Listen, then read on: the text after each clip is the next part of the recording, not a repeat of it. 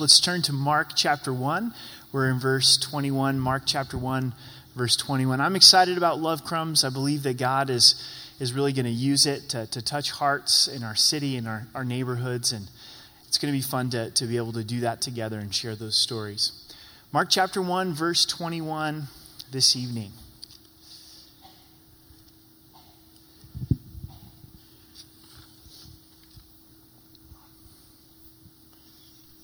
Let's pray together.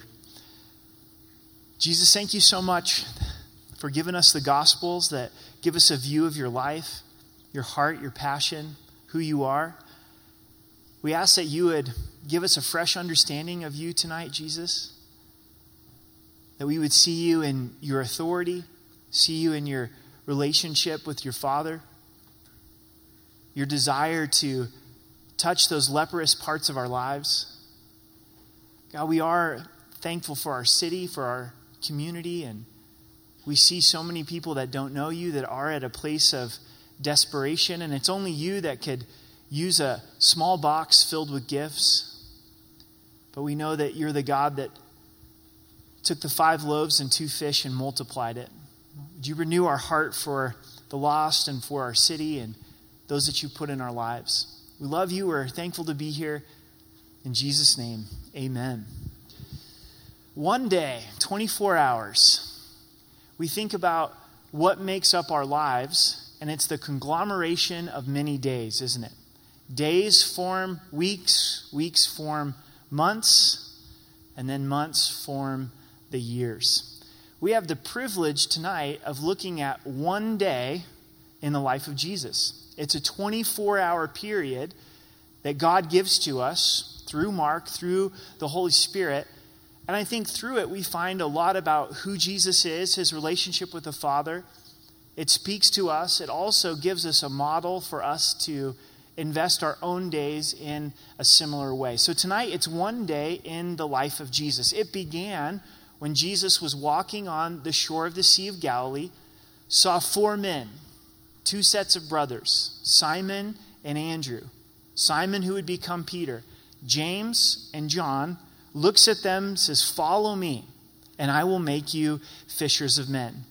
Right after this, they head to the synagogue in Capernaum. That's where we pick up in verse 21. Then they went into Capernaum, and immediately on the Sabbath, he entered the synagogue and taught. So notice the word they. Then they went into Capernaum. They follow Jesus, and right away they're headed into an action-packed moment. The synagogue was the place that the nation of Israel throughout the country would meet to worship the Lord on the Sabbath day. Capernaum is right off of the Sea of Galilee. Capernaum would become the headquarters, the hub, if you would, for Christ's ministry. A lot of the miracles that he did, the teachings that he gave, happened in Capernaum or the Galilee region just outside. He enters in and he teaches. Mark, he emphasizes the teaching ministry of Christ, but he doesn't give us a lot of those teachings. He mentions over and over again that he's teaching, but he focuses on the action of Christ. Then they were astonished at his teaching, for he taught them as one having authority and not as the scribes. The normal way that the teachers would teach, that the scribes would teach, is they would say, well, this rabbi has said this. This scribe says this. This scribe thinks this about this section of Scripture and this passage. And that was what they were used to hearing over and over again. Jesus was the guest rabbi, the guest teacher, so they open up the opportunity for him to share, and he shares as one who's having authority. As I was thinking about this and praying about this, do we hold the teaching of Christ at the utmost authority? Do we hold the words of Christ as the greatest authority in our lives? Jesus is teaching these 4 men a very important lesson, that he is the authority, that his word is authority by this event that's happening in Capernaum. And we want to make sure over pastors, teachers, authors, your favorite podcast, your favorite pastor, that it's the authority of Jesus Christ. It's his word that we take our marching orders from. This word astonished, it means amazed, astounded, to be struck out of their senses, overwhelmed. They were really blown away by the teaching of Jesus Christ. That's where I want to be with the words of Christ, with the life of Christ, don't you? We're astonished by it. We're amazed by it. We're moved by it. I've never heard anyone talk like Christ. Remember when Peter had that choice to make? Jesus looks at the disciples and says, do you want to leave me as well? Peter responds and says, where else will we go? You alone have the words of life. He'd been touched, he'd been amazed by Christ's teaching, the authority of Christ. In verse 23, now there was a man in their synagogue with an unclean spirit, and he cried out. So right away, Christ's public ministry, we find the demons, and specifically a demon here, opposing Christ. Isn't this setting a little bit interesting? The synagogue, reading the Old Testament scriptures, praying, worshiping, not necessarily where you would expect to find a demon. Have you come to understand that Satan likes to attend church? Demons love to attend church. How do we know that? Because it's so easy to go everywhere else but to get together with God's people, isn't it? Do you have that kind of spiritual opposition when you and your family go to the movies? Then you put all your family in the minivan together and you try to get to church and heads start spinning, don't they? Like, what's going on here? The worst is if you get in an argument with your spouse on the way to church, right? And it's still going on in the parking lot and you're like, well, honey, it's time for us to get along. We're at church, right? The enemy loves to attack. Sometimes even when we're in worship and we're hearing the word of God be taught, it's like, where's this thought coming from? I feel bombarded in my thought life, right in church. So this would be the equivalent to church of its day, the synagogue. The Old Testament scriptures are being opened, and here's Satan, here's demon, one of Satan's messengers that is trying to cause distraction and get attention off of Christ. In verse 24, saying, this is the demon speaking, let us alone. What have we to do with you, Jesus of Nazareth? Did you come to destroy us? I know who you are, the Holy One of God. So he's speaking for a group. He's speaking for the demonic realm, saying, let us alone. It's very clear that demons don't want anything to do with Christ. Just leave us alone. We don't want anything to do with you. Also, what have we to do with you, Jesus of Nazareth? Did you come to destroy us? There wasn't any question to the demons what the mission of Christ was, to destroy the works of darkness. They saw Christ as a threat. Jesus is the light of the world. By the very nature that he is light, he conquers darkness, doesn't he? His existence dispels darkness and the work of the enemy. So why did you come? Did you come to destroy us? They understood the judgment in Christ's coming. They understood that this was going to mean something in this demonic realm. There's also this declaration that you're the Holy One. They understood the holiness of Jesus Christ. Demons are not atheists. Satan is not an atheist. They believe in God. They understand who God is. But it's not a belief of faith. It's not a belief of surrender. It's not a belief of relationship. It's a belief of existence. So this teaches us that just believing in the existence of God isn't what God is looking for. It's not enough to believe that Jesus exists.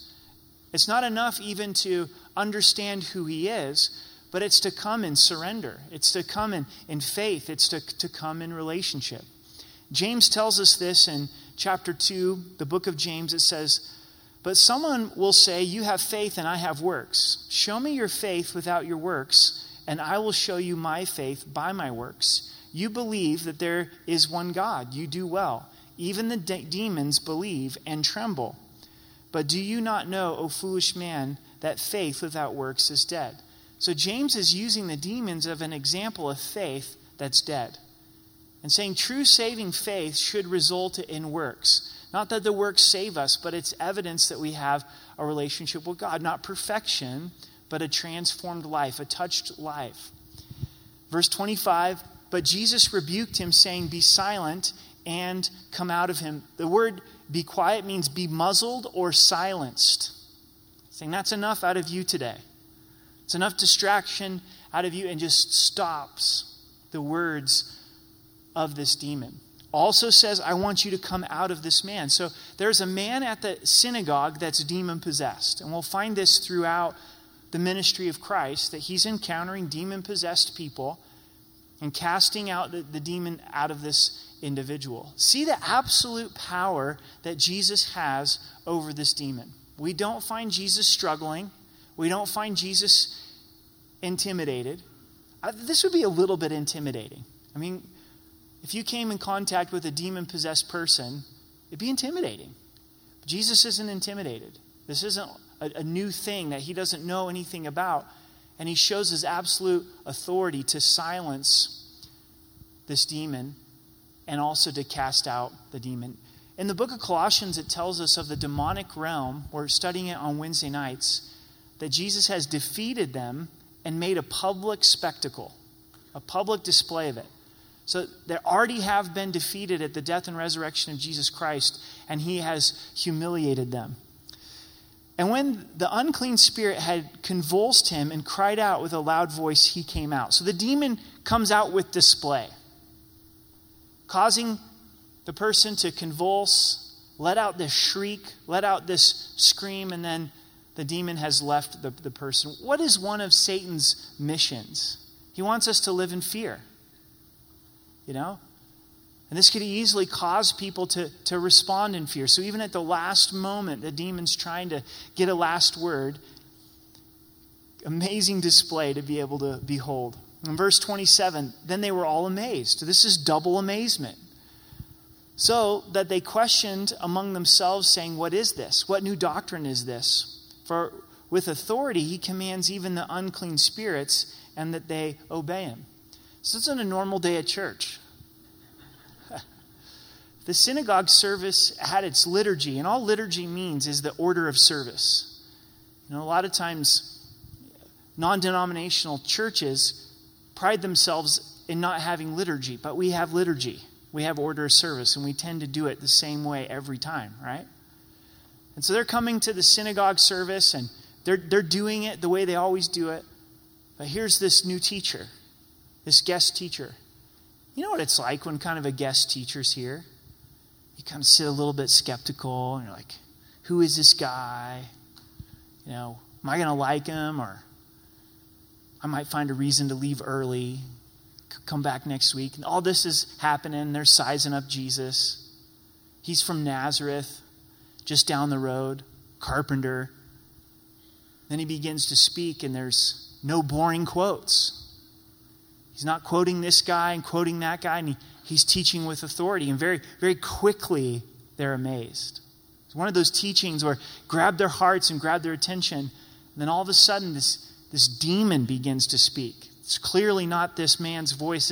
It's a demon that is having this conversation with Jesus. Jesus casts him out, and now they're completely amazed. I think that Andrew and Peter, James and John, maybe were having a couple of thoughts. The first was, what did we get ourselves into? We just signed up to follow this guy.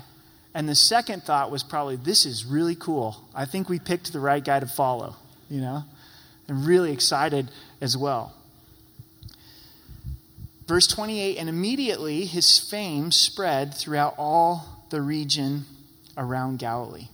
News travels fast. It says that Jesus becomes famous. As we look at the ministry of Jesus Christ, the fame didn't result in disciples, committed followers of Jesus Christ. The crowds loved to come around Christ to experience healing, to experience people that were demon-possessed, to have victory, to get a free meal, but not necessarily to follow Christ and recognize that he's God. There's a worship song that talks about, and it's not one of my favorite worship songs, us making God famous. And I don't really like it. Because Jesus was famous and it didn't result in followers. And I don't think God's concerned with trying to be famous. And I get the heart of the song. It's like, it's really trying to express to declare God's glory, but it's saying we want to make God famous. And what Jesus is concerned about is he wants followers.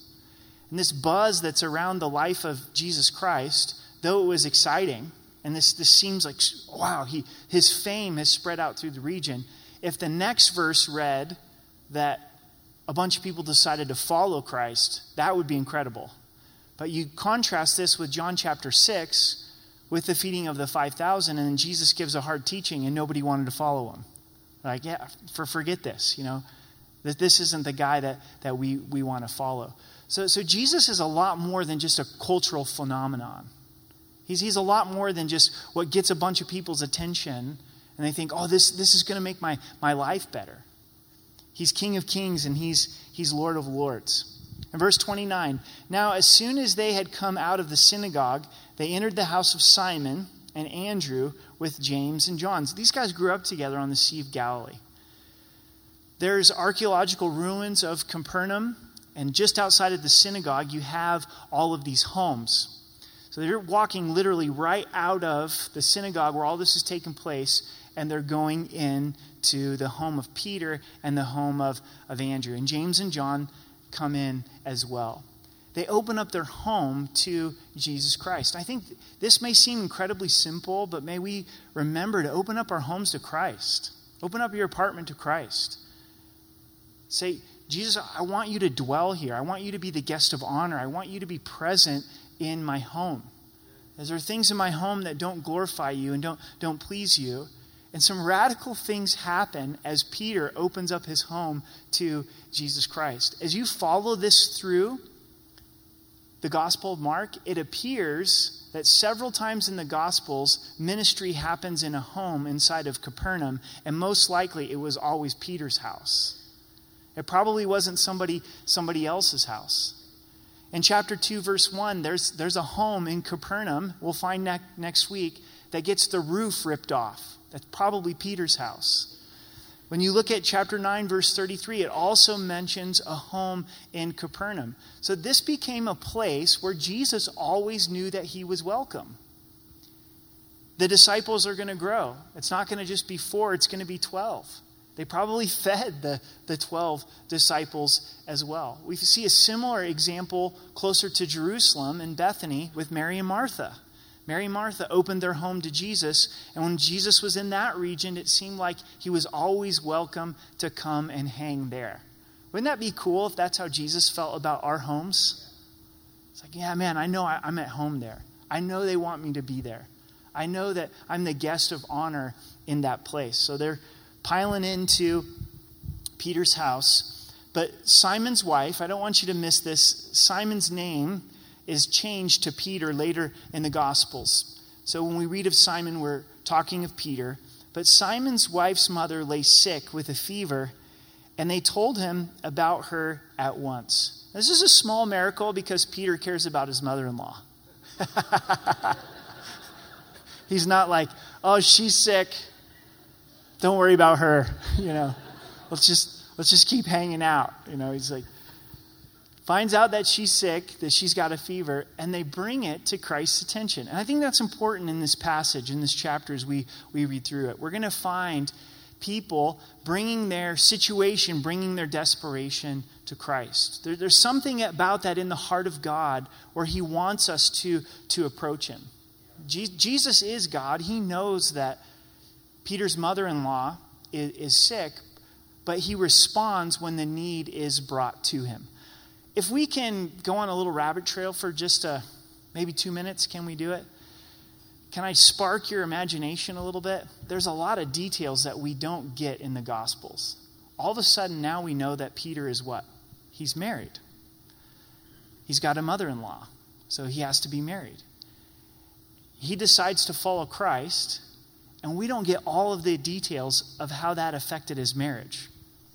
We don't know how his wife responds. We can have a good idea that she responded well because she wants Jesus in the house. And the whole family is willing for Christ to come in. Peter's going all over the place with Christ, isn't he? Well, how does that work out in the family dynamic? Who knows? We don't get those details. They probably have kids. How did it affect the kids? None of that. All that's just kind of left out of the details and the narratives of the gospel. But I know it's a good thing to welcome Christ into your home. I know it's going to impact your spouse. I know it's going to impact your kids. But God, for some reason in his wisdom, he leaves out all of the details in that regard. And oftentimes when I'm reading the Gospels, I'm like, I just want to know a little bit more. Like, give me the expanded version of that conversation with Peter when he came home and he's like, I'm not fishing anymore. She's like, what? Yep. I know it pays pretty well, but there's a big life change that's happened. I'm following this carpenter/rabbi, and I'm just going to follow him. Well, Peter, you're not the very articulate type. Are you picturing yourself to follow in his footsteps and be a teacher? I don't know, but I'm just going to follow him. Oh, okay, So it kind of speaks to the amazing move of God that was happening at this moment. In verse 31, it says, so he came and took her by the hand and lifted her up. And immediately the fever left her, and she served them. So we see the care of Jesus, the kindness of Jesus. As she is sick with a fever, he comes right to her and he cares for her. He reaches down and he grabs her hand and he lifts her up. It says by the hand, and he lifted her up. Every detail in Scripture is important. Jesus is the express image of the Father. We see the kindness of God. We see the kindness of the Father, giving that loving care. Church, it feels so wonderful when we're cared by God that way. And God uses us to touch others when we show this kind of kindness to others. When we stop and realize, man, someone's sick. They got a fever. They don't feel well. I'm going to reach out and grab their hand, and I'm going to pray for them. I'm going to give them that kindness that Christ has extended to me. And she's healed. Once again, we find the word immediately. Already in this chapter, we've read it so many times, immediately. God is moving. God's doing things. God cares about the big things in our lives, but he also cares about the small things. This fever may have been a big issue. You go to third world countries today, and if somebody has a fever, they could be on their deathbed. So it's not necessarily a small thing, but it could be a small thing. We don't know. She maybe has got a very serious fever that's life-threatening, or she's got a mild fever and she's not feeling very well. We don't know. But God cares about it either way. In the big scheme of things, it would seem like a fever is not that big a deal to God. How many times do we not bring something in our lives to the Lord because we go, he's got so much more to worry about? But if you think about God and everything that's before him, none of it stresses him out. He's not like us. We're not God. He's not going, I'm so busy right now. Like, don't bring a fever to me. Do you realize I'm worried about ISIS over there in the Middle East? Just take a number, He's not stressed about any of it. And he's wanting us to bring all of those cares and concerns. What does she do with her health at the end of verse 31? She serves. She serves Jesus and the rest that are there, the disciples. If we're desiring a healing from the Lord, what's the purpose for it? Is it for the purpose of saying, God, I want to serve you. Lord, I'd love to be healthy and feel healthy so that I could bring you glory and I could serve you. And God does desire to bring healing in our lives. Does he always heal? No. Does he heal sometimes? Yes. Will he bring the ultimate healing when we go to heaven? Absolutely. But he delights for us to bring the need to him. So you're following the progression of the day. Started with calling the disciples, then goes to the synagogue, teaches, casts out a demon, comes to Peter's house, heals Peter's mother-in-law, and now it's evening. At evening, when the sun had set, they brought to him all who were sick and those who were demon-possessed. Why did this happen? Because now word about Christ has traveled from his teaching and from the man who was demon-possessed where he cast out the demon. And how did they respond? They brought all who were sick and all who were demon-possessed. Why did they wait till the evening? It's very important. When the sun had set, because it's the Sabbath. They can't travel until the Sabbath is done. The Sabbath ends when the sun sets. Imagine for Christ. He's looking out for the disciples. the 4 of them at this point, and they see all these that are demon-possessed, all these that are sick. Wouldn't it be wonderful in our lives and in our community if we understood that we could bring our desperation to Christ and the community realized they could bring their desperation to Christ? What if that's the word that got out about Jesus? You know what? You can bring your crazy uncle to Jesus. He'll know something to do with him, you know. Man, you're desperate, you're broken, you're depressed. You need to go to Jesus. You feel the enemy attacking you, you need to come to Jesus. You get the idea. That's the word that got out. Is bring the broken. Bring the crazy, bring the sick, bring them all to Jesus. And the whole city was gathered together at the door. Then he healed many who were sick with various diseases and cast out many demons and didn't allow the demons to speak because they knew him. The idea here in verse 34 is it's personal. We don't see Jesus speaking one word and saying, okay, everybody that's got a physical sickness, you raise your hand. I'm going to have one prayer for all you guys, and then you're all healed. All right, everybody that's demon-possessed, you know who you are. You're okay. You guys raise your hands. Let's have one prayer for all you guys. All right, evening's done. God bless you guys. Have a great, great night. One by one, he's praying for those that are sick. One by one, he's praying for the demon-possessed. And they're getting healed. And many are healed. And many that are demon-possessed are cast out. So we start to have an understanding that the demonic realm is much more real than we would tend to give it credit for. There's a lot of demonic activity happening. There's a lot of people that are demon-possessed. Now in the morning, we're going to get a full 24 hours of Christ's life. Having risen a long while before daylight, he went out and departed to a solitary place, and there he prayed. If we were Christ, we're thinking this is a great morning to hit the snooze button. He has had a long day. Called disciples to follow him, taught in the synagogue, cast out a demon, healed a mother-in-law. Whew.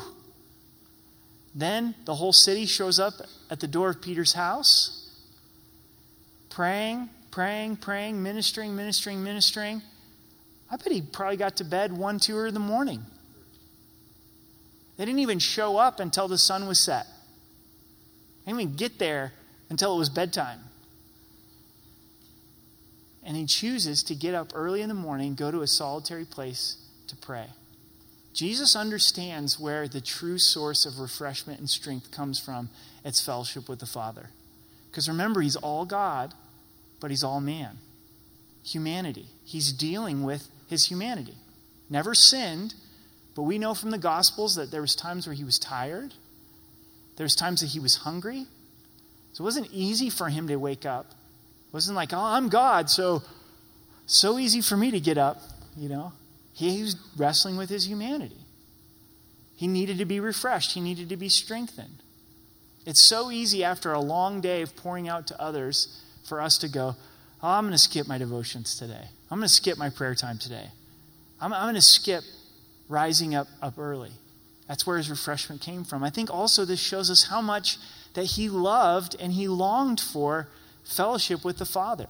They've enjoyed fellowship together for all of eternity past. They'll enjoy it for all in the future.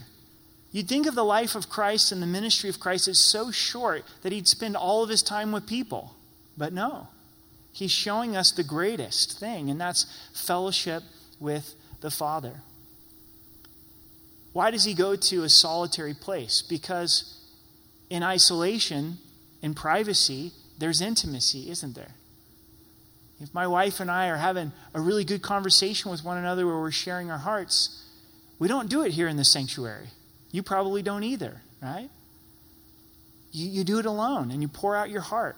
And those really good conversations with God, they come when we're alone with the Lord. At our staff retreat, we talked a lot about prayer and being revived in the presence of God. And God's stirring us as a staff to move deeper in prayer. And I think it's more about relationship with the Father than anything else. We're taking more time on Wednesdays to pray together as a staff and breaking from our normal routine. There's a lot here. And it doesn't matter what time of the day it is necessarily. There's a benefit to it in the morning because we get the marching orders from the Lord. But there was times that Jesus stayed up all night. It was late at night, and he's like, I'm going to go pray. I picture Christ saying, guys, you know what? Just count me out on lunch. I'm going to go meet with the Father. But it was probably more like, oh, where did Jesus go? Oh, yeah, he's praying. He's spending time with the Father. He's skipping lunch right now. And you take those moments as the Spirit leads and get up early, stay up late, take a lunch hour, go for a drive, that solitary place to fellowship with the Father. And Simon and those who were with him searched for him. When they found him, they said to him, everyone is looking for you. Can you imagine Peter? They all show up back at his house early in the morning, wanting to know where Jesus is. He's like, I'm new on the job. I don't even have 24 hours into this. I don't know what to do. We got to find him, and we got to find him fast. So they go searching for him. They go looking for him, and they finally find him. And they say, hey, look, everybody's looking for you. You need to come, and you need to minister to them and teach and preach and heal and do all these things. But he said to them, let us go into the next town that I may preach there also, because for this purpose I have come forth. How did Jesus know that this was what he needed to do? It came out of his time with the Father. He got direction from the Father. He wasn't to stay in one place. He was to go to the next town and preach there as well. Jesus didn't live out of necessity. He lived out of will of the Father. One day in the life of Jesus, if we got this one lesson, we'd be set free and so much more effective. We feel oftentimes as people and believers that we have to respond to need. Look, everybody's here. There's this amazing need. There's this amazing opportunity. Not necessarily. Is it the will of the Father? And that happens as we spend time with the Father. This doesn't sound very spiritual, but Jesus said no. He said full on no right here. It's like, no, I don't care that everybody's there. That's great. I'm going to keep going because this is exactly the purpose of why the Father sent me. I don't think we're going to be able to live out the will of God in our lives unless we learn to say no. That we stop just responding to needs. There'll always be needs. And we start listening to the voice of the Father, going, okay, this is what you would want me to do. This is what you would have me to do. And it's often very different than what I would expect. And there's a part of us that likes responding to needs, don't we? And sometimes it might be the right thing to respond to a need. There's many times where Jesus responded to a need. But he lived and he marched out of obedience to the Father, not just responding to needs. And he went preaching in their synagogues throughout all of Galilee and casting out demons. So he's preaching in the synagogues. And guess what else is taking place in the synagogues? There's demons in all the synagogues. And he's casting out demons as he goes throughout the whole region around the Sea of Galilee. We end tonight with a leper that approaches Christ. Now a leper came to him imploring him, kneeling down to him and saying to him, if you are willing, you can make me clean. Leprosy, a skin disease, would decay the nervous system to a lot of times lepers could touch a hot stove, not even realize that it was hot and burn their fingers. Lepers oftentimes would be walking around with missing some fingers. We know from the scriptures that if someone was leprous, they couldn't live in the cities, in the camps, in the villages. They had to be isolated. So imagine here you're doing your life and you catch leprosy and you can no longer live with your wife. You can't live with your kids. You can't do your job. You're in isolation. You're living with other lepers. You're by yourself. There's no cure for leprosy. Only 2 places in the Old Testament were people cured of leprosy. It was a miracle of God. And he hears of what Christ is doing. This is very fresh. The ministry of Christ has just began. And he decides to take a risk. And he comes in a desperate plea. He's kneeling down. He's imploring. And he says, if you're willing, you can make me clean. There's a parallel between sin and leprosy. I think there's a correlation. Both leprosy and sin bring death and decay. That's what sin does in our lives. That's what leprosy would do as well. Leprosy and sin bring isolation. Leprosy and sin cause us to be numb. Numb spiritually, leprosy, numb physically. Sin like leprosy can only be cured by Christ.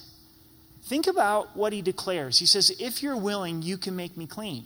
He knows that Jesus has the ability to make him clean. But he also knows that Jesus has to be willing to make him clean. Then Jesus, moved with compassion, stretched out his hand and touched him. And he said to him, I am willing, be cleansed. Jesus is moved with compassion. We'll find this several times in the Gospels. Christ is thinking about, what's this guy's life like? He has a heart for him. And he's moved to the place of taking action. And that's biblical compassion. Is when we're so touched by someone's state that we're moved to take action. Jesus could have just spoke the words, I'm willing and you're clean. But instead, he touched him. And he touched him before he was cleansed. To show this guy love. To show him the love of the Father. Human touch is so powerful. Researchers tell us that we need it. When I was living in Nampa, Idaho, right after Bible college and school of ministry, I was waiting tables, serving in a Calvary there. And one of the first assignments that they gave me to do was to start visiting a 19-year-old kid that was in jail and eventually headed to prison. And over a period of time, I developed a relationship with him. And the visitation was done through glass. There's big glass that was there, and you would talk, through this little microphone system that would go back and forth. It was probably the 5th or 6th visit, and I'll never forget this. I wasn't much older than him. I was 20, 21. And he put his hand up on the glass. I was like, what is he doing? Why is he putting his hand up on the glass? And then I realized that he was missing human touch. He was wanting me to take my hand and to put it up on the glass.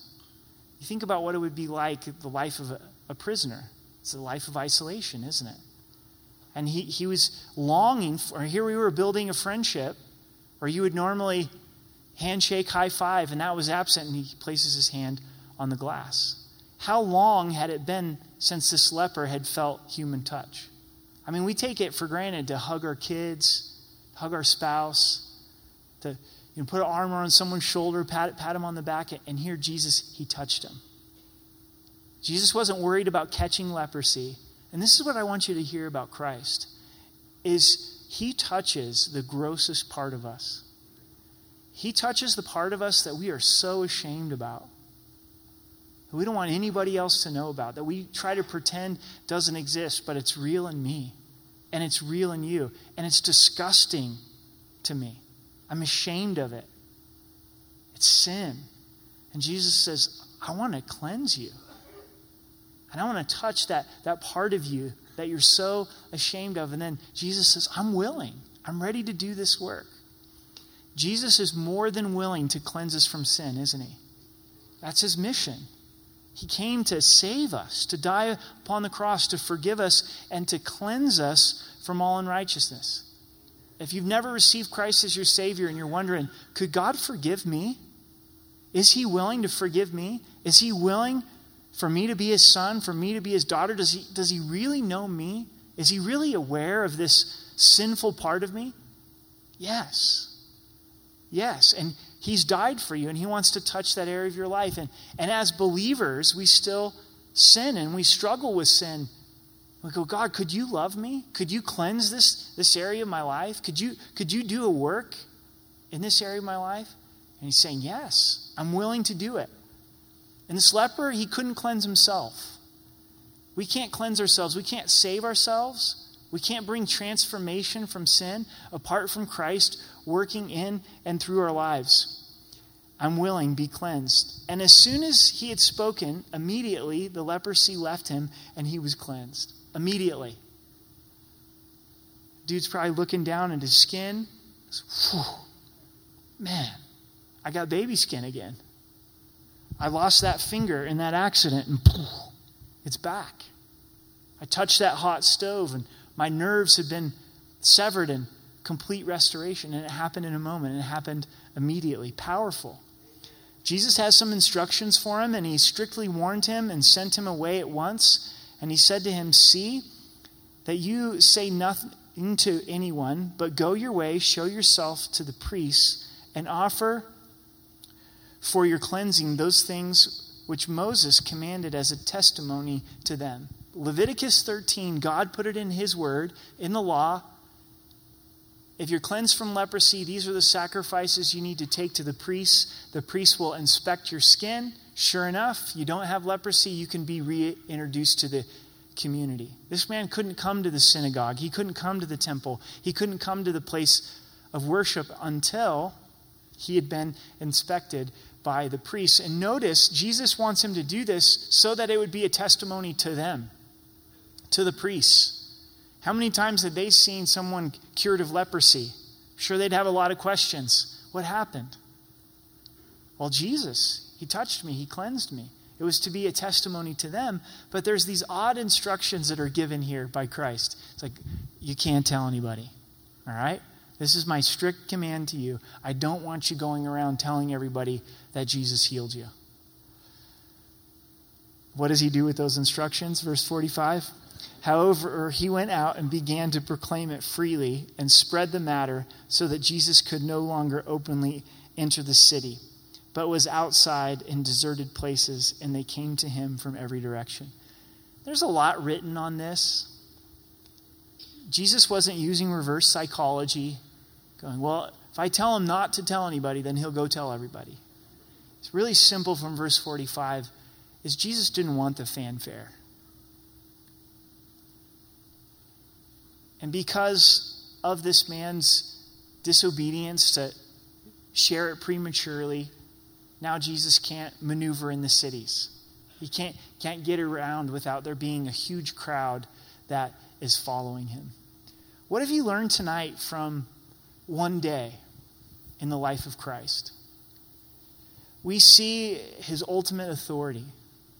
Imagine how impressionable Simon and Andrew, James and John are at this point in their first few hours of following Christ. And they hear him teach. They see him cast out a demon, and they're amazed at his authority. We see Jesus caring for a fever and absolute kindness. His love for the community to cast out demons and to heal the sick. But then to rise up early to seek the Lord, to spend time in fellowship with the Father, then to touch this leper and to cleanse this leper. Allow Christ to have that authority in our lives, where his teaching is at the utmost authority. Realize his power. It's no big deal for him to be able to cast out a demon.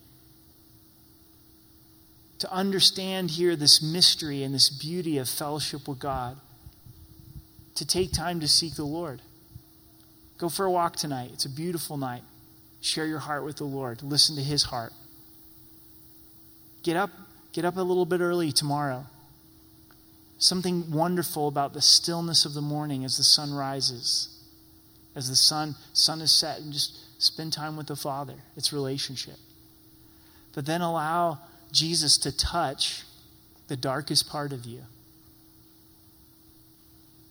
The leprosy in our lives that we're so ashamed of. He's willing. He's able. He's wanting us to bring it to him. But you'll notice in this passage that Jesus responds as needs are brought to him. It's a fever, he responds. Demons brought to him, he responds. Sickness brought to him, he responds. Leprosy brought to him, he responds. Now, we don't know how he's going to respond. May not always be in the way that we would desire, but he will respond. He's longing for us to come and bring those things to him. Let's stand and pray. I hope you're encouraged tonight. We're going to continue in worship this evening.